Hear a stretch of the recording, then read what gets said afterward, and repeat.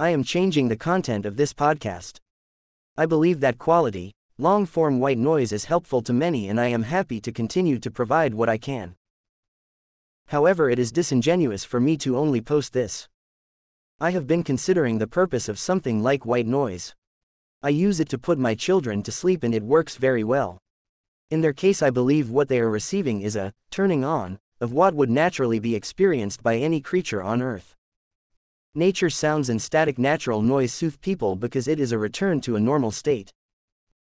However, for myself and many others, I believe these sounds serve the opposite purpose. When I use white noise, I am not trying to turn on naturally occurring sounds that I would be biologically accustomed to. I am trying to turn off my inner dialogue. I think that many people have been unknowingly exposed to traumas that replay in our heads constantly. Disappointments, past mistakes and regrets unrelentingly play in our minds, and we need something to turn those voices off. At first, I was trying to supply these sounds to help people have a calm life. But as I make and post these sounds, I hear an alarm ringing in my head telling me that I am ignoring what is actually going on. I am formulating audible experiences to help myself escape my own head and sharing them.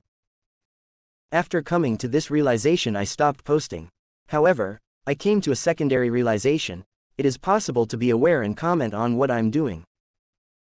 Art is often the product of a secondary expression of an experience. However, the most modern audience is tired of secondary expressions. I know I am. As of now, the most useful content is first-hand expression of exactly what the creator is feeling and what they are going through, but expressed in an artful way.